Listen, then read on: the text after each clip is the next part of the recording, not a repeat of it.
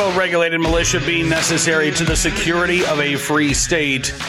The right of the people to keep and bear arms shall not be infringed. Welcome to another edition of Bearing Arms, Cam and Company. My name is Cam Edwards. I am glad that you've joined me today. Celebrating Taco Tuesday, we've got the American flag themed taco. We have the, Taco Cat. There we go. What am I having for dinner tonight? Probably Chinese food. Coming up on the program today, not only do we have our recidivist report, our good deed of the day, and our armed citizen story, but we're going to be taking a look at a new study that purports, well, that took a look at what happened when a newspaper in Memphis, Tennessee, published the names of concealed carry holders. Now, this didn't happen recently. This was back in 2008, actually, December of 2008. As the study's authors report here, they say open government holds the promise of both a more efficient but more accountable and transparent government. It's not clear, however, how transparent information about citizens and their interaction with government, however, affects the welfare of those citizens, and if so, in what direction? So the researchers decided to investigate this by using as a, quote, natural experiment the effect of the online publication of the names and addresses of holders of handgun carry permits on criminals' propensity to commit burglaries.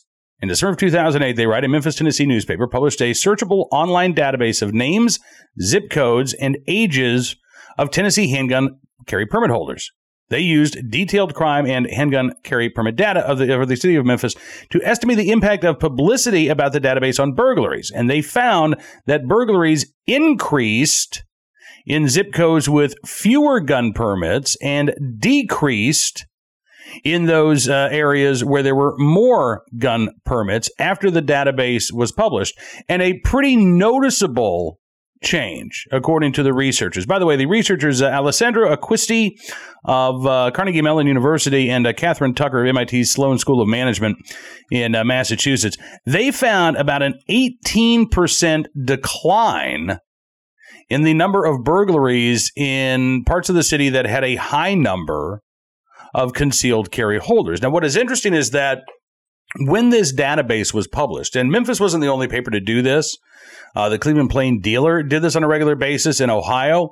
The Argus Leader newspaper did this in South Dakota. In fact, the Argus Leader, when the state of South Dakota actually changed its law to prohibit the publication of this type of information going forward and to prohibit the release of this information going forward, the Argus Leader, on the last day that this information was publicly available, went to the Secretary of State's office in South Dakota, and they just hoovered up as many names of concealed carry holders as they could so they could continue to print the names, and I believe in those cases the specific address of those permit holders for as long as they could going forward. So Memphis and the Commercial Appeal, not the only paper to do this.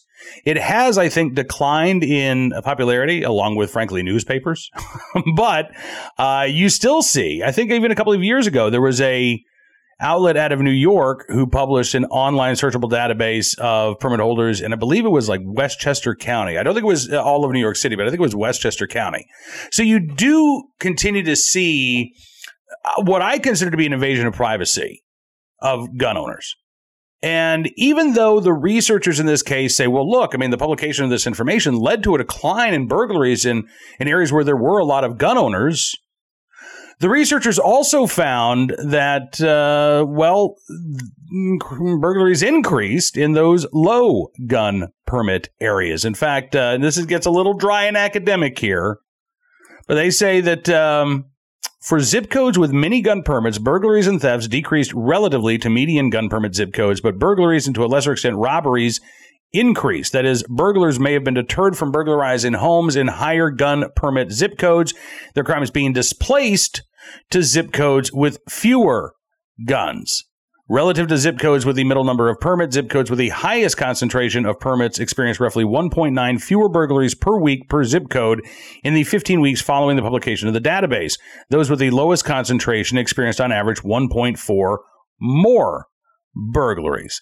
Given that on average there were 9.7 burglaries per week in each of the top zip codes, the results imply a 20% relative decrease of burglaries in those zip codes. The finding supports, they say, the hypothesis of a relatively small but significant group of burglars following the publication of the database and being affected by it. So it would not surprise me that, again, we're talking again about a fairly small subset of people who are inclined to commit burglaries who would have been aware of this database, who would have accessed this database. But then, to me, what's really interesting is what those would-be burglars apparently did with that information. Again, there's, I think, a legit concern among gun owners that the publication of this information is going to lead that subset of burglars to say, aha, now I know where I can go steal a gun. And maybe they wait until the driveway is empty. Maybe they, go in the middle of the day when there are less likely to be people at home. But that is, I think, a legit concern, even though, according to this research, that's not what happened in Memphis, Tennessee. But the other corollary to this is, of course, that non-gun owners may even put at an increased risk of burglary because their names did not appear in this online searchable database. And so, again, maybe that subset of burglars decided, guns aren't really what I'm after. I'm just looking for an unarmed victim. That's the most important consideration for me. And therefore, they chose those parts of the city where there were fewer permitted carry holders. Now, what's interesting, according to the academics, is that they say that this is an issue that's going to continue to go forward. They say 19 states allow gun permit holders' information to be made public. 21 states keep that information confidential. And 4 bills criminalizing the publication of gun owners' names filed in Tennessee after the commercial appeal controversy. The privacy of gun owners is a topic as hotly debated as the actual impact of guns on crime. In principle, they write, the publication of the names of gun permit holders might have produced a host of different outcomes, thus fueling both sides of the debate on the privacy and security trade-offs of gun holders' privacy. Opposing yet equally reasonable theoretical arguments could be put forward to suggest that the availability of this information could carry both positive and negative consequences for permit holders, non-holders, and their respective neighbors. In practice, they write, in the Memphis case, revealing identities and zip codes of gun permit holders seemed to lead to a decrease in violent crimes in the areas more likely to host them, and a relative increase in areas with fewer guns. However, they write, despite activism on the part of gun owners against the publication of such databases, we found no evidence that publishing the identities of gun permit holders led to an increase in crimes aimed at stealing their weapons relative to other forms of theft or burglaries. If anything, they write, the loss of privacy seemed to carry a positive but short-lived externality for both those whose identities were published on the database and for some of those living near them. Listen, here's the thing. I'm willing to make that trade-off, even if the researchers conclude that, publishing the names makes you safer because the burglars that are aware of this information are more likely to stay away. I'm okay with slightly elevating my risk of a burglary if it means that my personal information and gun ownership habits are not out there. Now, obviously, look, somebody like me, I own a gun, right? I've got a carry permit. The carry license in Virginia. But anyway, this. However, most of us don't spend our days as Second Amendment activists. Most of us are not known for our Second Amendment activism. And many gun owners may not want that information to be publicly available. It's also important to note that the researchers themselves acknowledge that there are some limitations to this study.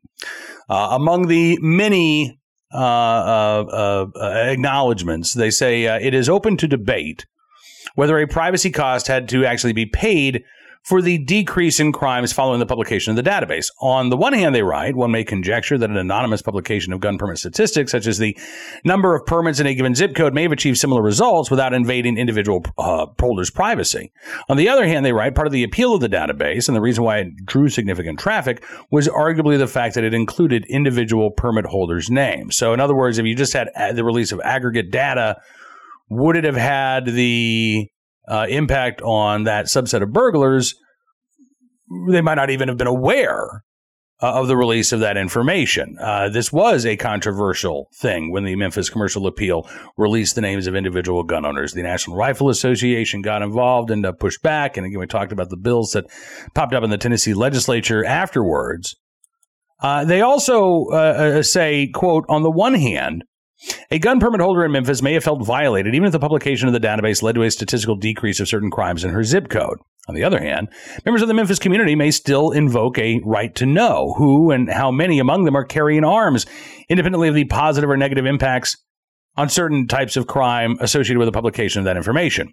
Our findings, the academics write, provide new evidence for this debate and bear witness to the power that the revelation of personal information, magnified by the evolution of information systems, can have on complex societal dynamics. Of course, in Memphis and the rest of Tennessee, it is now more of a moot point than ever because Tennessee is a constitutional carry state. Obviously, we still have a number of concealed carry permit holders in the state of Tennessee. For the purposes of reciprocity, if nothing else. But a list of concealed carry holders is not necessarily a good proxy, not that it ever really was, a good proxy for gun ownership more generally, but I would say it is even less so now, and there is even less of a justification that can be provided by papers like the Memphis Commercial Appeal in terms of publishing the personal information of those permit holders. Again, it's interesting food for thought. I would like to see what would happen if they looked at similar, findings, let's say in Cleveland, Ohio, or in Sioux Falls, South Dakota. One city, one study does not, I think, empirical evidence make. But again, even if there was a slight but noticeable reduction in the number of burglaries in neighborhoods with a large number of gun permits, my personal belief is that it is not worth the invasion of privacy for gun owners. That I wouldn't be willing to make that trade-off, and I don't think that that is a valuable trade-off. But I'd love to know what you think in the comments below. Let me know what you think about this. Would you be okay with your name appearing in a paper saying, yes, Bob owns a gun, if your name is Bob? If it meant that you were slightly, maybe 20% less likely to be the victim of a burglary going forward. All right, let's turn our attention now to today's Armed Citizen story, our good deed of the day, and our recidivist report will start there with the story out of the Dallas area where a man has gotten a plea deal in a shooting that wounded a woman. He didn't aim at her. No, this was a idiot who was firing into the air. Marcus Lee Broomfield, who's now 20, was 18 when he was arrested, accused of firing several rounds into the air after leaving a water park near Waco, Texas. Several of those bullets then pierced the home of Dorothy Trevino while she was asleep that day. One of those bullets actually wounded her, sending her to the local hospital. The gun that Broomfield possessed was stolen, according to authorities, and a grand jury indicted Broomfield on September 17th, 2020 on charges of second-degree aggravated assault.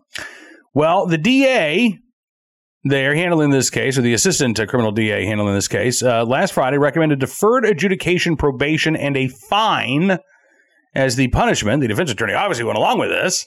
On Friday, a judge ordered a background investigation for Broomfield, set a sentencing hearing for July the 1st. At the sentencing hearing, the court will set the term of probation and determine the amount of the fine. Let's hope that this was just an idiotic mistake on the part of Marcus Lee Broomfield. But I got to say, the fact that a woman was injured here and the fact that a gun was stolen, I think are aggravating factors that, in my mind, don't make a sentence of probation appropriate here. Now, I don't think Broomfield needs to go to prison for the rest of his life. I think there needs to be some actual consequences beyond don't let this happen again. And apparently that's not going to happen in this case. So let's hope it doesn't happen again. Now, today's Armed Citizen story from Tampa, Florida, where prosecutors say a fatal shooting outside of a downtown restaurant was self-defense because the person who fired those shots was being beaten. Yeah. This was back on February 27th. Prosecutors say an argument inside the Bello Bar and Kitchen then spilled outside of the restaurant that night. And three men, Adrian Diaz, Kevin Zayas, and Freddie Santiago Jr., ended up attacking this armed citizen. Prosecutors say a victim here, his name has not been released, pulled his gun, fired multiple shots, one bullet striking Diaz in the head and killing him. Zayas and Santiago survived. They're going to face battery charges. According to a release from the state attorney's office, the victim was inside this restaurant with his girlfriend when he got into an argument with Zayas. And then Santiago and Diaz kind of crowded around him until he left for his car. While the victim was gone, according to prosecutors, security footage captured Santiago arming himself with a butter knife and a drinking glass. And then when the victim came back to the restaurant, Zayas walked over to him and punched him inside the restaurant. Now, the staff of the restaurant then threw everybody out. And that's where things really escalated. Santiago throwing the glass at the victim, stabbing him repeatedly with the butter knife. The three then got on top of the victim and beat him. That's when the victim got onto a knee, drew his gun, and fired. Now, he initially fled the scene. Again, he was being attacked by three guys, but he called 911 from a nearby intersection. Once police arrived, he came back to the scene, handed over his handgun. He is a licensed concealed carry holder, but gave his gun to the officers with the Tampa Police Department. Security cameras captured the whole thing. The state attorney's office said, after our thorough analysis, we've determined that the facts and the evidence of this incident prove that the victim reasonably believed that he was in fear of imminent death or great bodily harm when he used deadly force.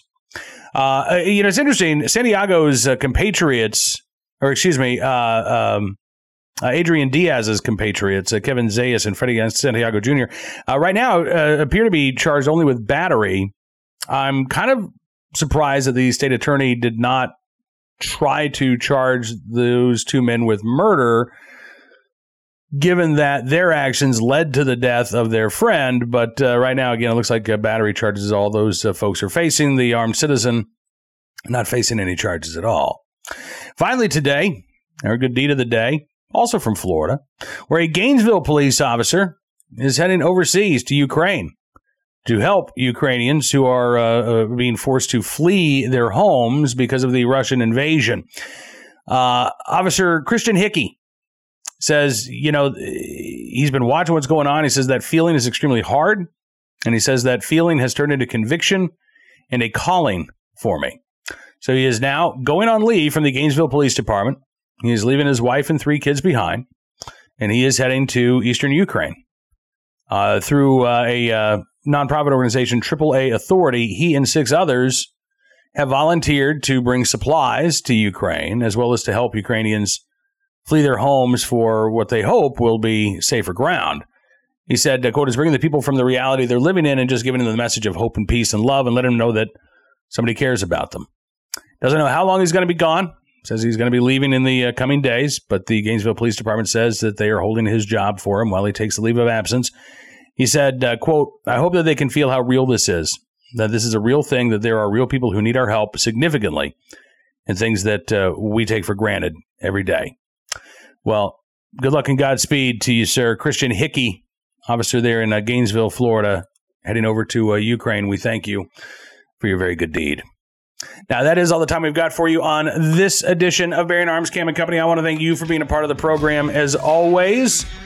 We'll be back tomorrow with even more Second Amendment news and information. Don't forget, Wednesday, also our VIP Gold live chat with Hot Air's Ed Morrissey. So if you are not yet a VIP Gold member, I would encourage you to head to bearingarms.com/subscribe. Not only will you get exclusive content and analysis at Bearing Arms, but you'll get the same thing from the entire Town Hall Media family of websites, including townhall.com, PJ Media, Red State, I said Town Hall, Hot Air. It's so hard to keep track of them all. That's how much stuff you get. And again, just go to bearingarms.com/subscribe. We'll kick off our live chat 1:30 Eastern tomorrow, but we'll be talking to you on Cam & Company as well. Until then, be well, be safe, and be free.